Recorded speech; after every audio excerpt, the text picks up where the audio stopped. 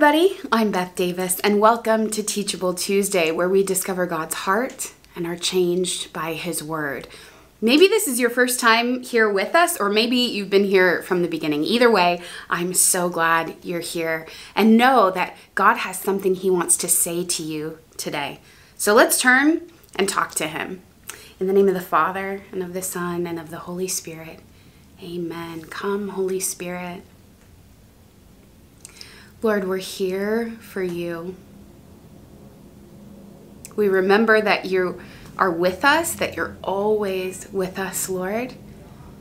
And so we return our gaze to you. We focus the attention of our hearts on you. We're expectant, Lord, that in this time you will speak, that you will reveal, that you will pour out your love, Lord.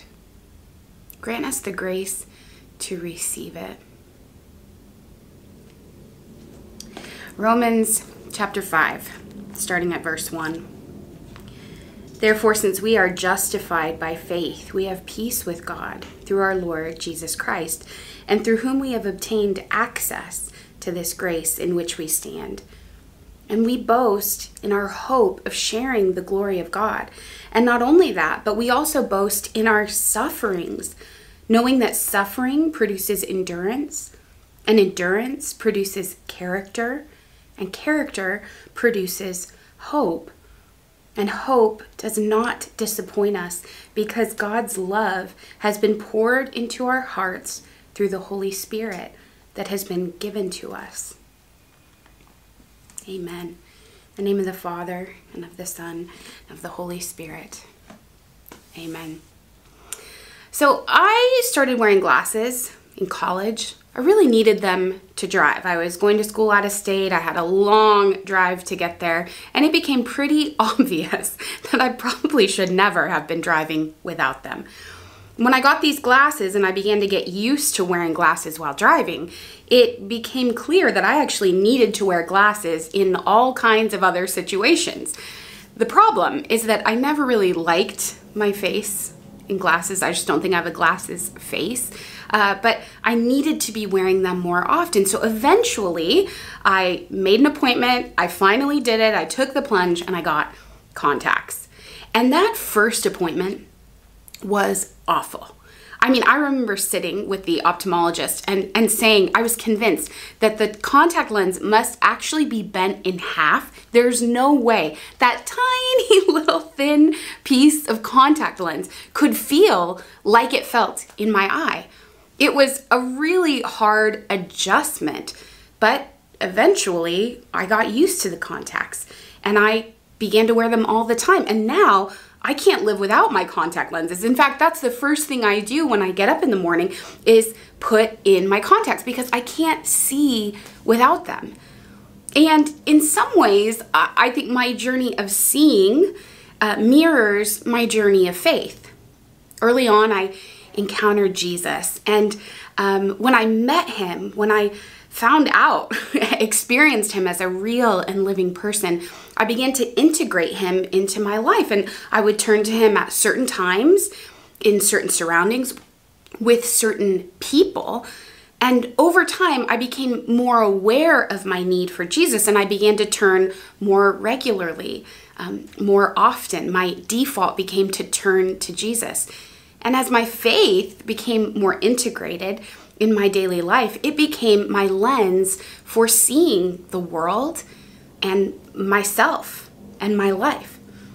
But you see, early on in that journey, I didn't have the faith. I didn't have the trust in Jesus to turn to him in every situation. I couldn't reconcile or apply my faith to my life in what I could see around me. And for many of us, myself included, there is still a disconnect between faith in Jesus and daily life, especially in hard times. Now, depending on the translation, St. Paul refers to these hard times in Romans 5 as suffering, adversity, tribulation, or affliction. Now, no matter which word you choose, we're not talking about something that's very fun. In these situations or seasons. Some of them feel longer than others. It can be hard to see how God is working. It can be hard to believe his love or believe his plan for your life. But what if, instead of causing us to doubt or to question our faith, the hard times were actually the means to a richer and more meaningful life? St. Paul gives us this new paradigm for understanding and walking through suffering in Romans 5. Suffering produces endurance. That's what we talked about last week. And today, endurance produces character. And next week, character produces hope. So suffering produces endurance. Endurance produces character. And character produces hope. So with this framework, suffering is no longer meaningless or cruel. It's accomplishing something in us. Hard times are when we need faith. Hard times aren't the time to question or to doubt faith. They're a time to exercise faith, not abandon it. You see, the opposite of faith is not doubt. The opposite of faith is not self-sufficiency or fear. The opposite of faith is sight. And if we want to be people of faith, which I think you do, or you wouldn't be here. If we want to be people of faith, we have to get used to not being able to see. In these times of unseeing, we can look to Scripture and the saints to see examples of men and women who similarly walked by faith and not by sight. We read about it in Genesis when God asks Abraham to sacrifice his one and only beloved son, Isaac. This is the same Abraham who longed for, prayed for, waited for decades for the fulfillment of God's promise to have this son, his inheritance, his legacy. The son who would make him the father of all nations.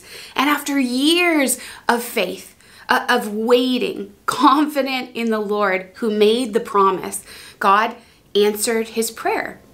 God gave him this beloved son, Isaac. And then just a few chapters later, God asks Abraham to sacrifice that precious son, the fulfillment of the promise, to give it back to the Lord. His faith was tested. His faith was tested. You and I think we can identify with this experience of a faith that is tested. And that word tested always kind of puts me on edge. I feel like it gets a bad rap and we don't have a great understanding of what it means for faith to be tested. The definition of tested that I'm thinking of is maybe different than what you might be thinking of. When we hear about testing, we think an examination, right? Something that's pass or fail. Abraham could either pass this test or fail it. But there's another definition that I think is more true to the heart of what's happening in Abraham's life and in ours. This testing means to measure the quality, performance, or reliability of something. This is what's happening when Abraham's faith is being tested. This is what's happening when your faith and my faith are being tested in hard times. We are measuring, God is measuring the quality, performance, and reliability of our faith. This is what's happening when it feels like we're in a furnace. So why? Why would a loving God put us to the test? Especially because it hurts. Our faith being tested, it's painful. Hard times, suffering, tribulation, adversity, affliction, it hurts in our flesh. It hurts in our pocketbooks, right? Think about that illness. Maybe it's a chronic illness or a really scary diagnosis. You've got the mental, the emotional weight of it, but then also it comes with medical bills, right? And kind of a long timeline. You're working it out day in, day out with this very bodily, physical suffering. Maybe it's a broken relationship Perhaps it led to divorce in your own family of origin with your parents, or maybe you're experiencing that fracture in your own marriage or relationship right now, and it hurts. This trial, it hurts. Maybe it's an unexpected pregnancy, or suffering with mental illness, or anxiety, or even something as seemingly commonplace as confusion. That's a real suffering, isn't it? The pain could be very public, or it could be endured in private. It could be physical or mental. It could be spiritual or relational. Often it's more than one, many, or even all. The suffering is intense. It's deep. It touches many different areas of our lives. But no matter what kind of trial you're enduring, we have to get our eyes off of the flames, because it feels hot, doesn't it? It feels like we're in a fire in these times. It's burning, and we feel like we can't go on. But get your eyes today off of the flames and remember what's in the fire. Remember what's in the fire. Scripture talks about gold being tested in fire. It's refined. It's a process where that metal, that gold, is purified to bring out its highest value and its most beautiful form.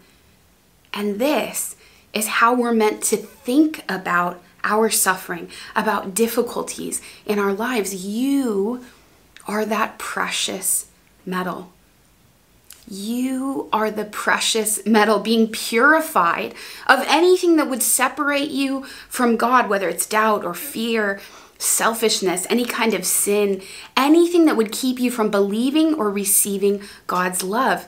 Anything that would keep you from becoming like Him has to be burned away. And oftentimes that process, that purification, happens in trials. It happens in suffering.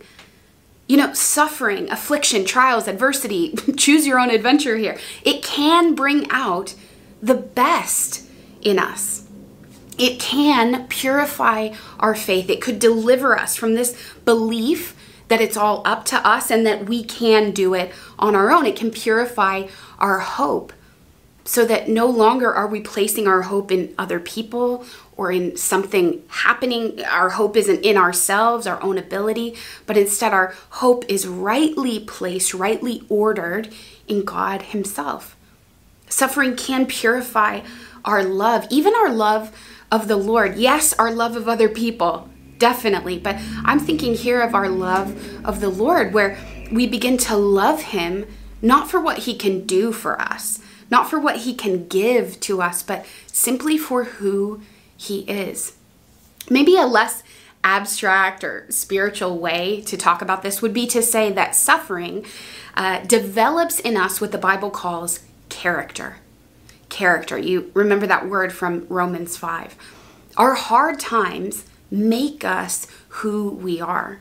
They form our personality, the way we think, the way we feel, the way we behave, the way we treat other people. We know this to be true. And in a way, this truth has sort of been hijacked and twisted up by secular culture, right? What I've been through made me who I am, for better or for worse. And it becomes an excuse for all kinds of bad behavior. Sometimes we can be guilty of that too.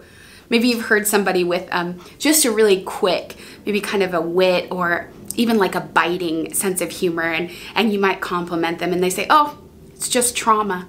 Just trauma made me this way. It's forged their personality. Their suffering has become a part of their identity. It's made them who they are, for better or for worse. You probably know people for whom suffering has made them hard or bitter. But the invitation of Romans 5 is to allow suffering to make us better. Better, not bitter. Better, stronger in faith, more peaceful throughout our days, kinder to ourselves, more compassionate to other people. I don't think it's a stretch to say that with Christ, your suffering could become the best thing that's ever happened to you. Because it's certainly true in reverse. isn't it? His suffering, his death, his ultimate resurrection is the best thing to ever happen to us. So the life of Christ becomes then the pattern for our life. If his suffering and death leads to resurrection, this is the pattern now for our suffering, for our little deaths, for our daily taking up our cross and following him. It leads to resurrection. It becomes the best thing to have ever happened to us. So you may be wondering how. Okay, this is all a nice idea. I believe this. I might even intellectually, I can get there. I can assent to this. But how do we allow hard times to increase our faith? Well, the simple and hard answer is with practice. With practice. And I want to give you today just a couple of simple practices to work this truth from your head into your heart and out into your body, into your experience, especially while you're going through it.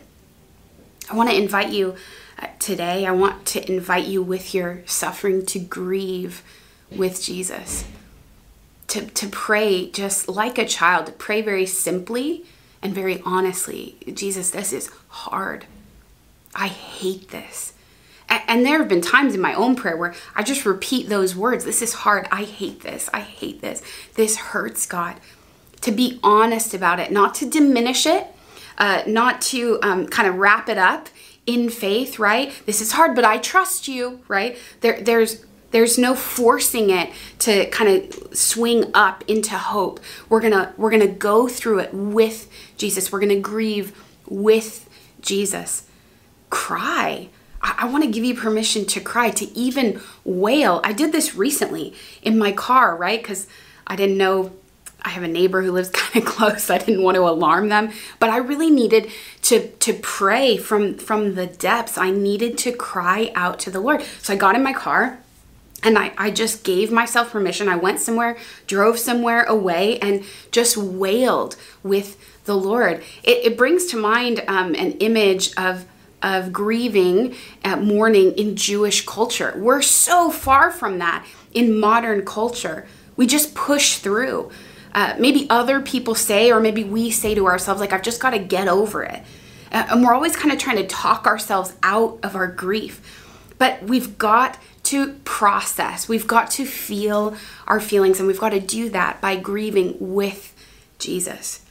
And secondly, I just want to invite you to breathe with Jesus. Seriously, breathe. Just take a deep breath. Sometimes I realize I'm in a hard conversation, or maybe I'm at work and I just become kind of overwhelmed. I can feel the pressure rising. I can feel the pressure of this season kind of weighing down on me. And I realize I'm not breathing. I just need to stop and take a deep breath. Let's do it right now. To breathe right now. Inhale and exhale.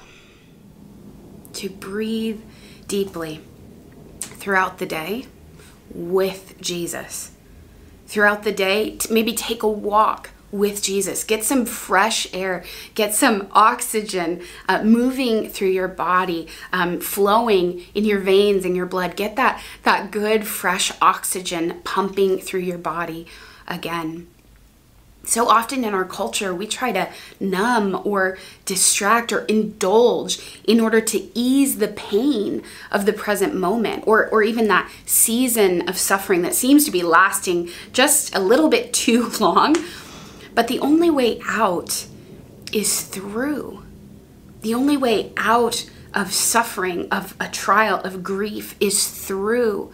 So be patient with yourself. Grieve with Jesus. Breathe with Jesus. That's the emphasis there, right? That's the key word, with Jesus. That's how we move through hard times with hope, is we do it with Jesus. Remember Psalm 23 from just a few weeks ago. Even though I walk through the darkest valley, I fear no evil, for you, Jesus, are with me. So friends, with practice, living into, leaning into, and not running from pain, not running from the trial, not numbing out or indulging to get it over with or to forget about it. When we do that with Jesus, over time, this develops in us Christ-like character and a radiant and unshakable faith. Because when we see Jesus, we don't need to see what's going to happen. Let's pray. In the name of the Father, and of the Son, and of the Holy Spirit. Amen. Jesus, we bless your name. We thank you for this truth that you've planted in our hearts by your word. And I ask you, Lord, to cultivate this word in our lives, to give us the grace to cooperate with the seasons and the situations in our lives, God, that cause us pain, in order that they might purify our faith, that they would make us more like you. Jesus, help us to stop fighting you, to stop fighting this season, this hard thing, and instead, with faith, enter into it with you.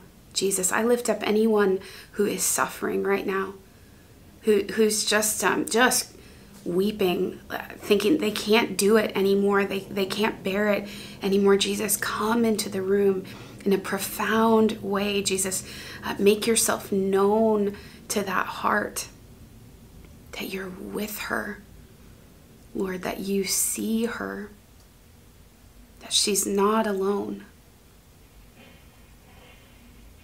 and that you, Jesus, you suffer with her. Draw near to us, Jesus. We desire to be close to you. In your holy and precious name we pray. Amen. In the name of the Father, and of the Son, and of the Holy Spirit. Amen. God bless you, friends. See you next week. Bye now.